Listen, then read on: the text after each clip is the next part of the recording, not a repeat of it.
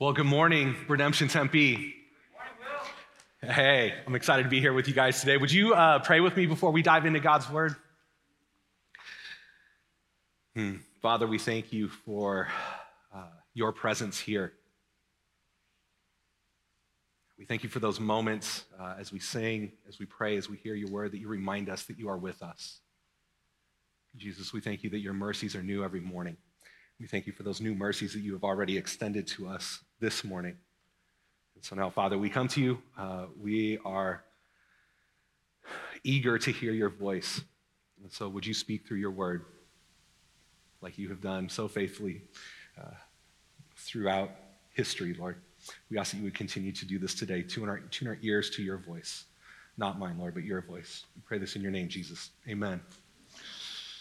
So, this morning, I get to share a story with you guys. I'm going to tell you about my friend.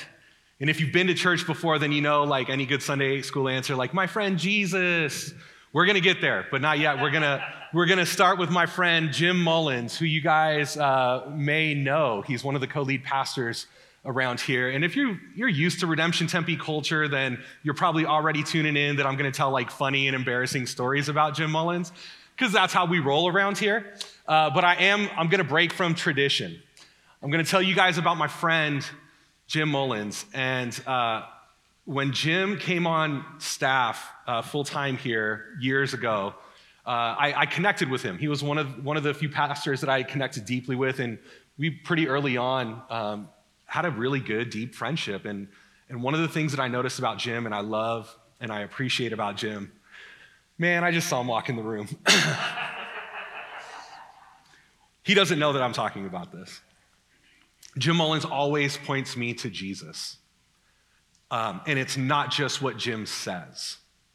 So in 2013, it was like a crazy year for my family and I. In October, my wife was hospitalized with some health issues. She was pregnant with our youngest. In November, my oldest was hospitalized with some health issues. In December, I was hospitalized twice with some health issues. And then in January, our youngest was born. And so we thought like, okay, new year, like we're turning the corner, things are great. 10 days later, he had a high fever. He was hospitalized. And so in those 4 consecutive months, everyone in my family had spent time in the hospital. I was out of paid time off. We had medical bill, all of this stuff. And then all of a sudden, strange things started happening.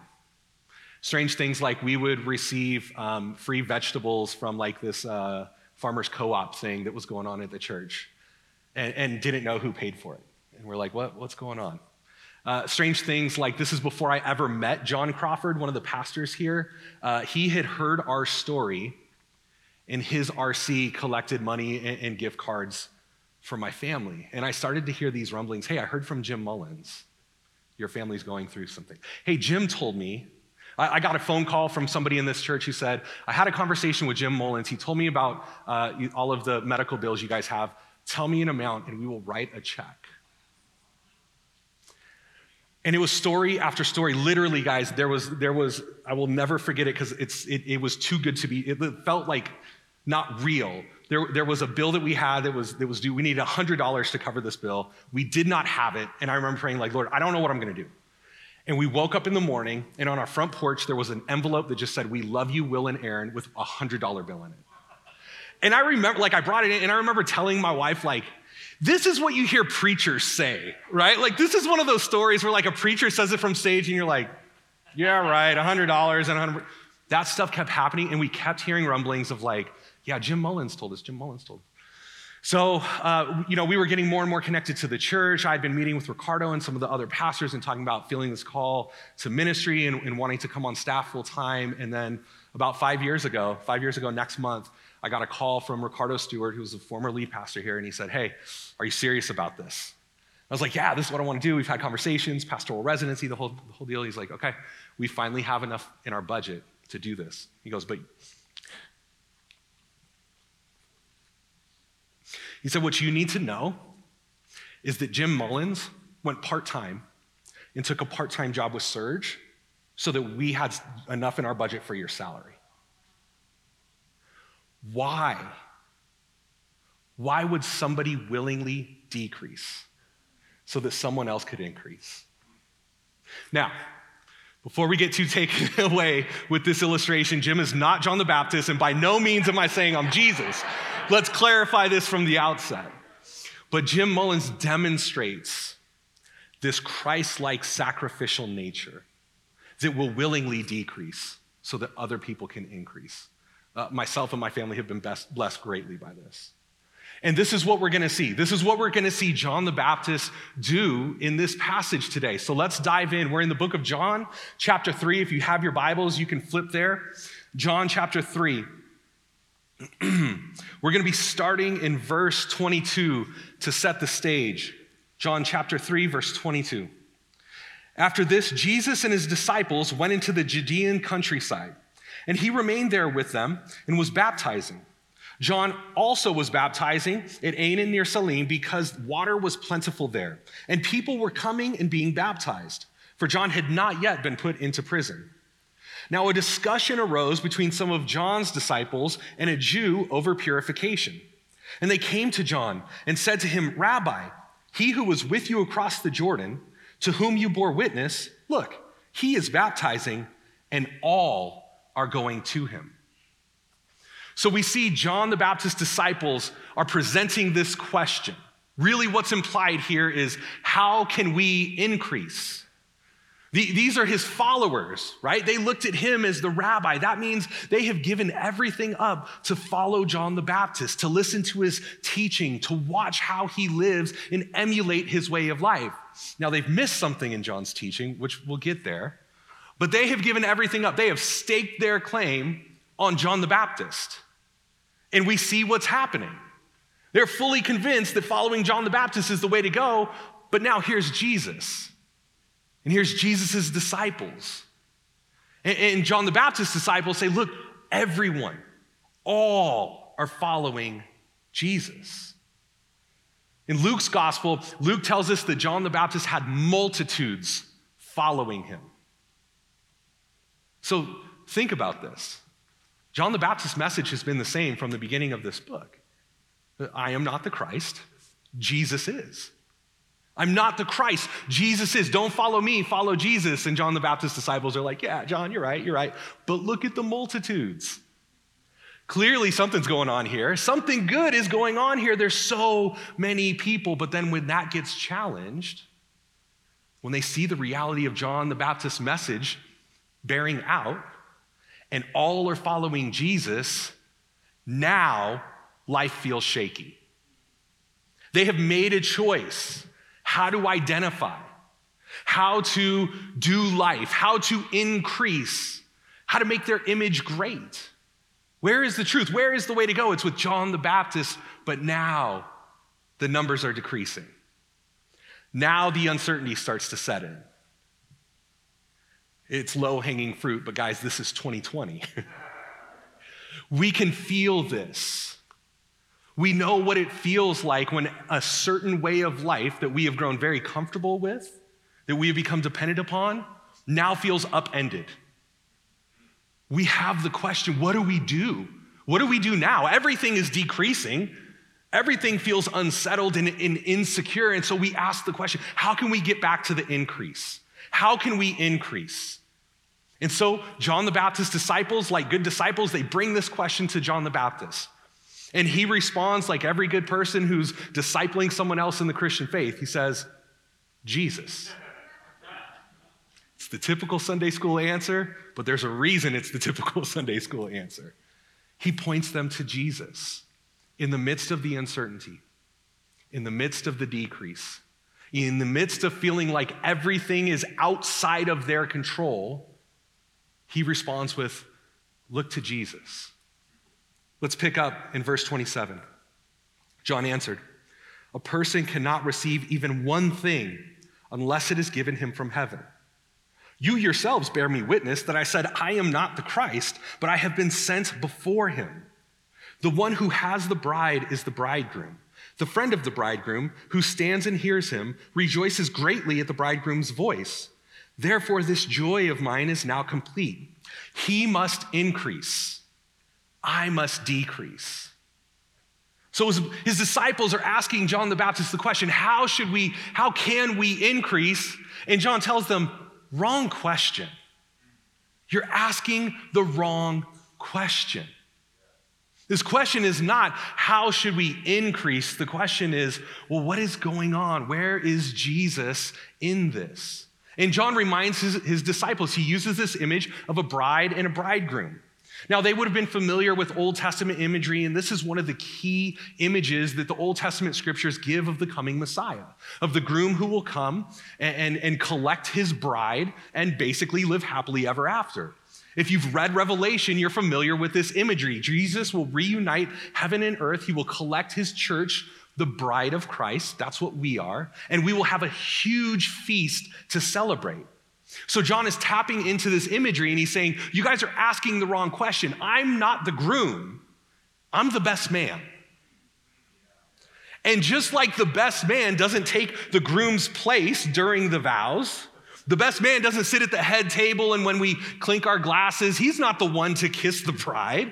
That's the groom's role, right? Like imagine that for a minute, right? We've all been to weddings where they do the awkward like cling, cling, cling, cling, cling, cling, right? And the bride and groom kiss.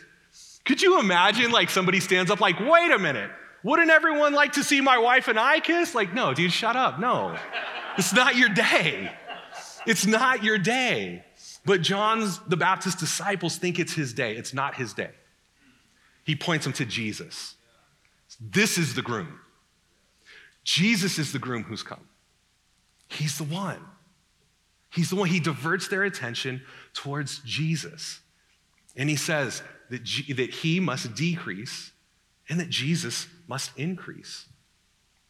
We see this happen. This plays out in the Gospel of John. The next time we'll see John the Baptist, he will be executed. There's something very foretelling about these last words that we read of John the Baptist. And if we're honest with ourselves, we kind of feel this. This reality that we are decreasing. The reality, not to get too morbid, but we are all one day closer to the last day of our lives. Our kids are getting older. They rely less and less on us with each day that passes.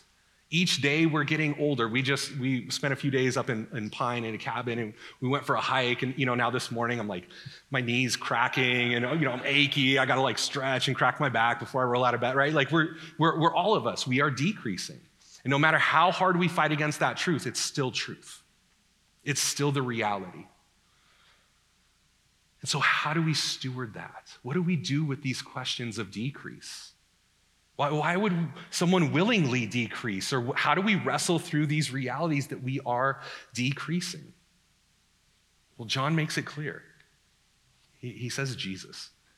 He says, look to Jesus. Why look to Jesus? Well, what is so unique about Jesus? Verse 31. He who comes from above is above all. He who is of the earth belongs to the earth and speaks in an earthly way. He who comes from heaven is above all. He bears witness to what he has seen and heard, yet no one receives his testimony. Whoever receives his testimony sets his seal to this, that God is true. For he whom God has sent utters the words of God. For he gives the Spirit without measure. The Father loves the Son and has given all things into his hand. Whoever believes in the Son has eternal life. Whoever does not obey the Son shall not see life, but the wrath of God remains on him. John is making some big claims about who Jesus is here. And I love it's just kind of like phrase stacked upon phrase, sentence on sentence. You can almost hear the passion and the excitement in John as he is describing who Jesus is. There's a reason why it's okay to decrease. There's a reason why John says, hey, this is gonna happen. I must decrease and he must increase. It's because Jesus is who he describes. And you can catch this like overwhelming joy bubbling up in John as he's writing these things. It reminds me, a few weeks ago, we had seen my family and we went on like a little trip with them and my boys, okay, this is a safe space, don't judge me here, right? My boys, through COVID, have gotten really into Fortnite.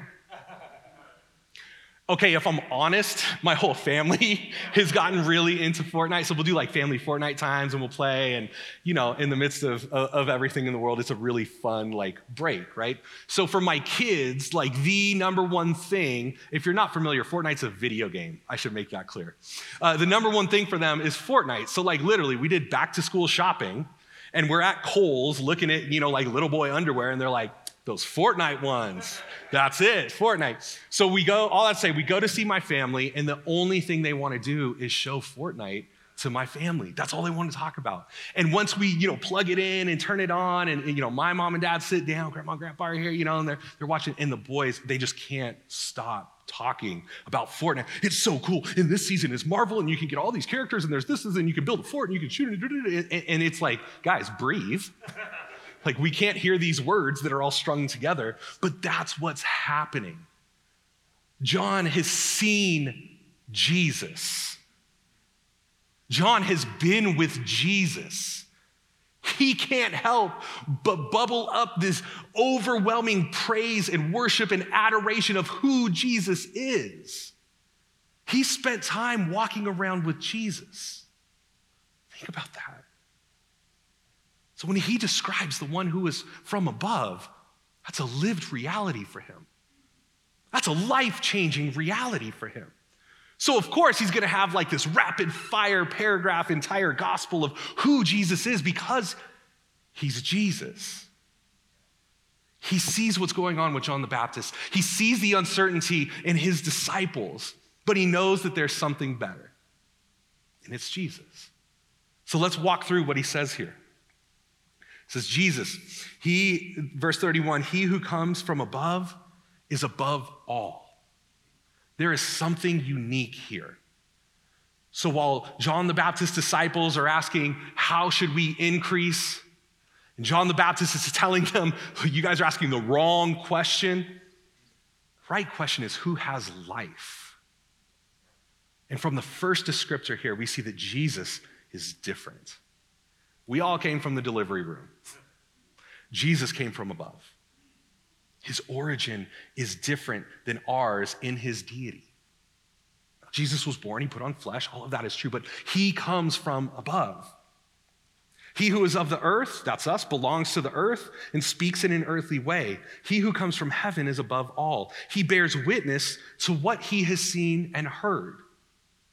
Everyone else, all of the prophets, all of the patriarchs, everyone else in Scripture has heard about God.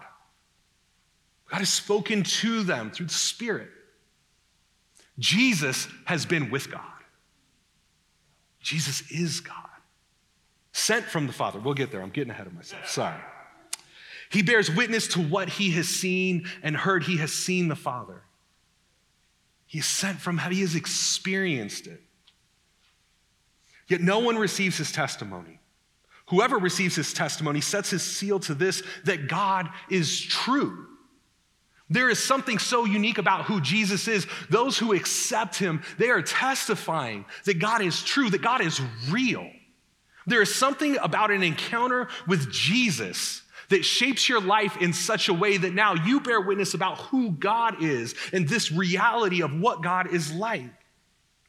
For he whom God has sent utters the words of God, for he gives the Spirit without measure. The Father has given the Son the Spirit without measure, and the Son has poured out the Spirit upon his people, his bride, the church. We receive this Spirit through Jesus. The Father loves the Son, and he has given all things into his hand. We learn about the character of the Father and the Son in this statement. John tells us in 1 John, God is love. The Father loves the Son. There is an abundance of love and of joy in this relationship. There's this really interesting dynamic here that John is working out even in his theology of the Trinity, because we see God the Father giving all things to the Son. So that would imply that God the Father has something that the Son doesn't have. There is a dynamic in that relationship, but he has given him all things. So there's a unique position, but the Father has given the Son all things, which puts him at an equal level as the Father. This is a giving sacrificial, generous relationship that is rooted in love. The Father loves the Son. He has given all things into the Son's hand. All authority, all power, the Spirit without measure. So when John the Baptist's disciples are questioning, what do we do to increase? There's a reason that John points them to Jesus. Jesus isn't just a really good teacher. Jesus isn't another prophet who speaks truth. Jesus is the Son who is loved by the Father, who invites us into relationship with the Father as the bridegroom of his bride, the church. And so John concludes with this: whoever believes in the Son has eternal life. Whoever does not obey the Son shall not see life, but the wrath of God remains on him. He makes these bold claims about who Jesus is. Jesus is God.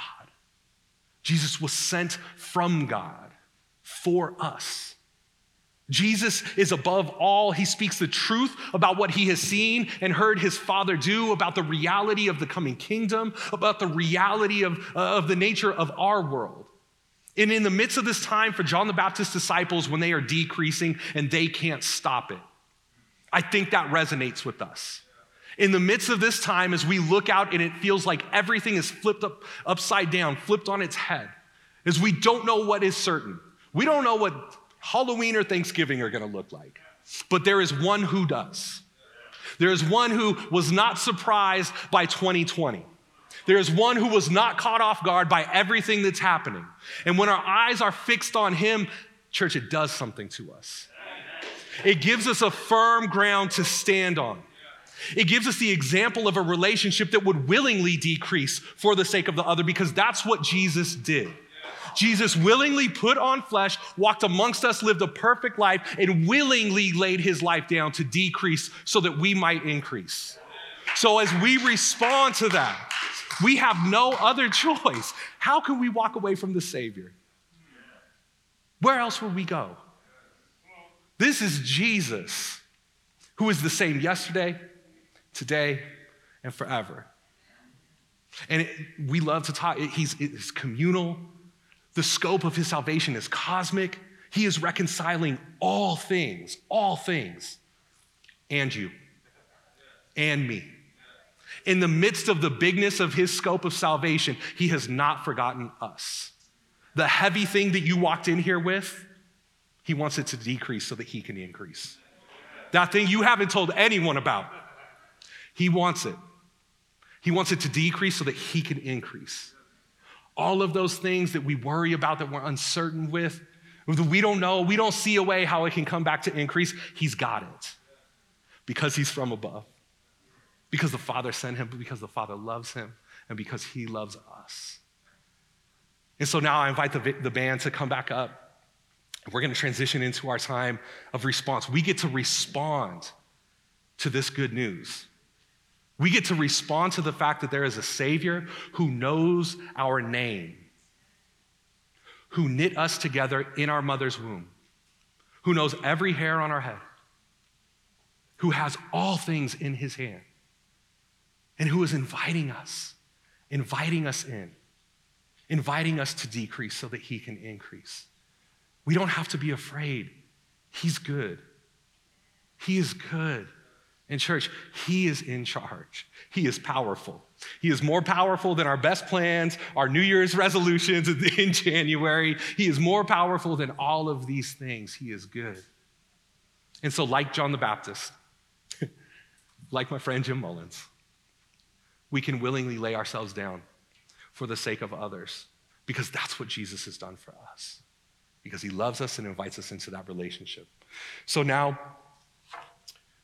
we get to respond as God's people have done since the night Jesus was crucified.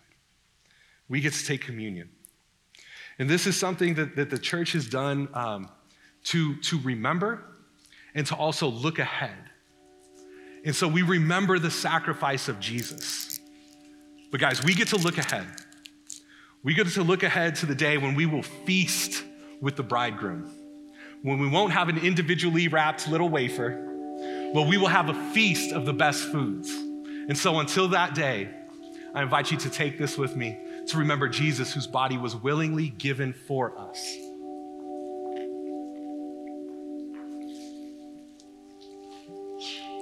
And now we come to the cup. We're thankful that with our technology, we have these safe little sips of grape juice. We're thankful for that, but we look forward to the day when we will feast, when we will enjoy the best wine that creation has ever produced as we remember the blood that was shed for us on our behalf. We invite you to take the cup now.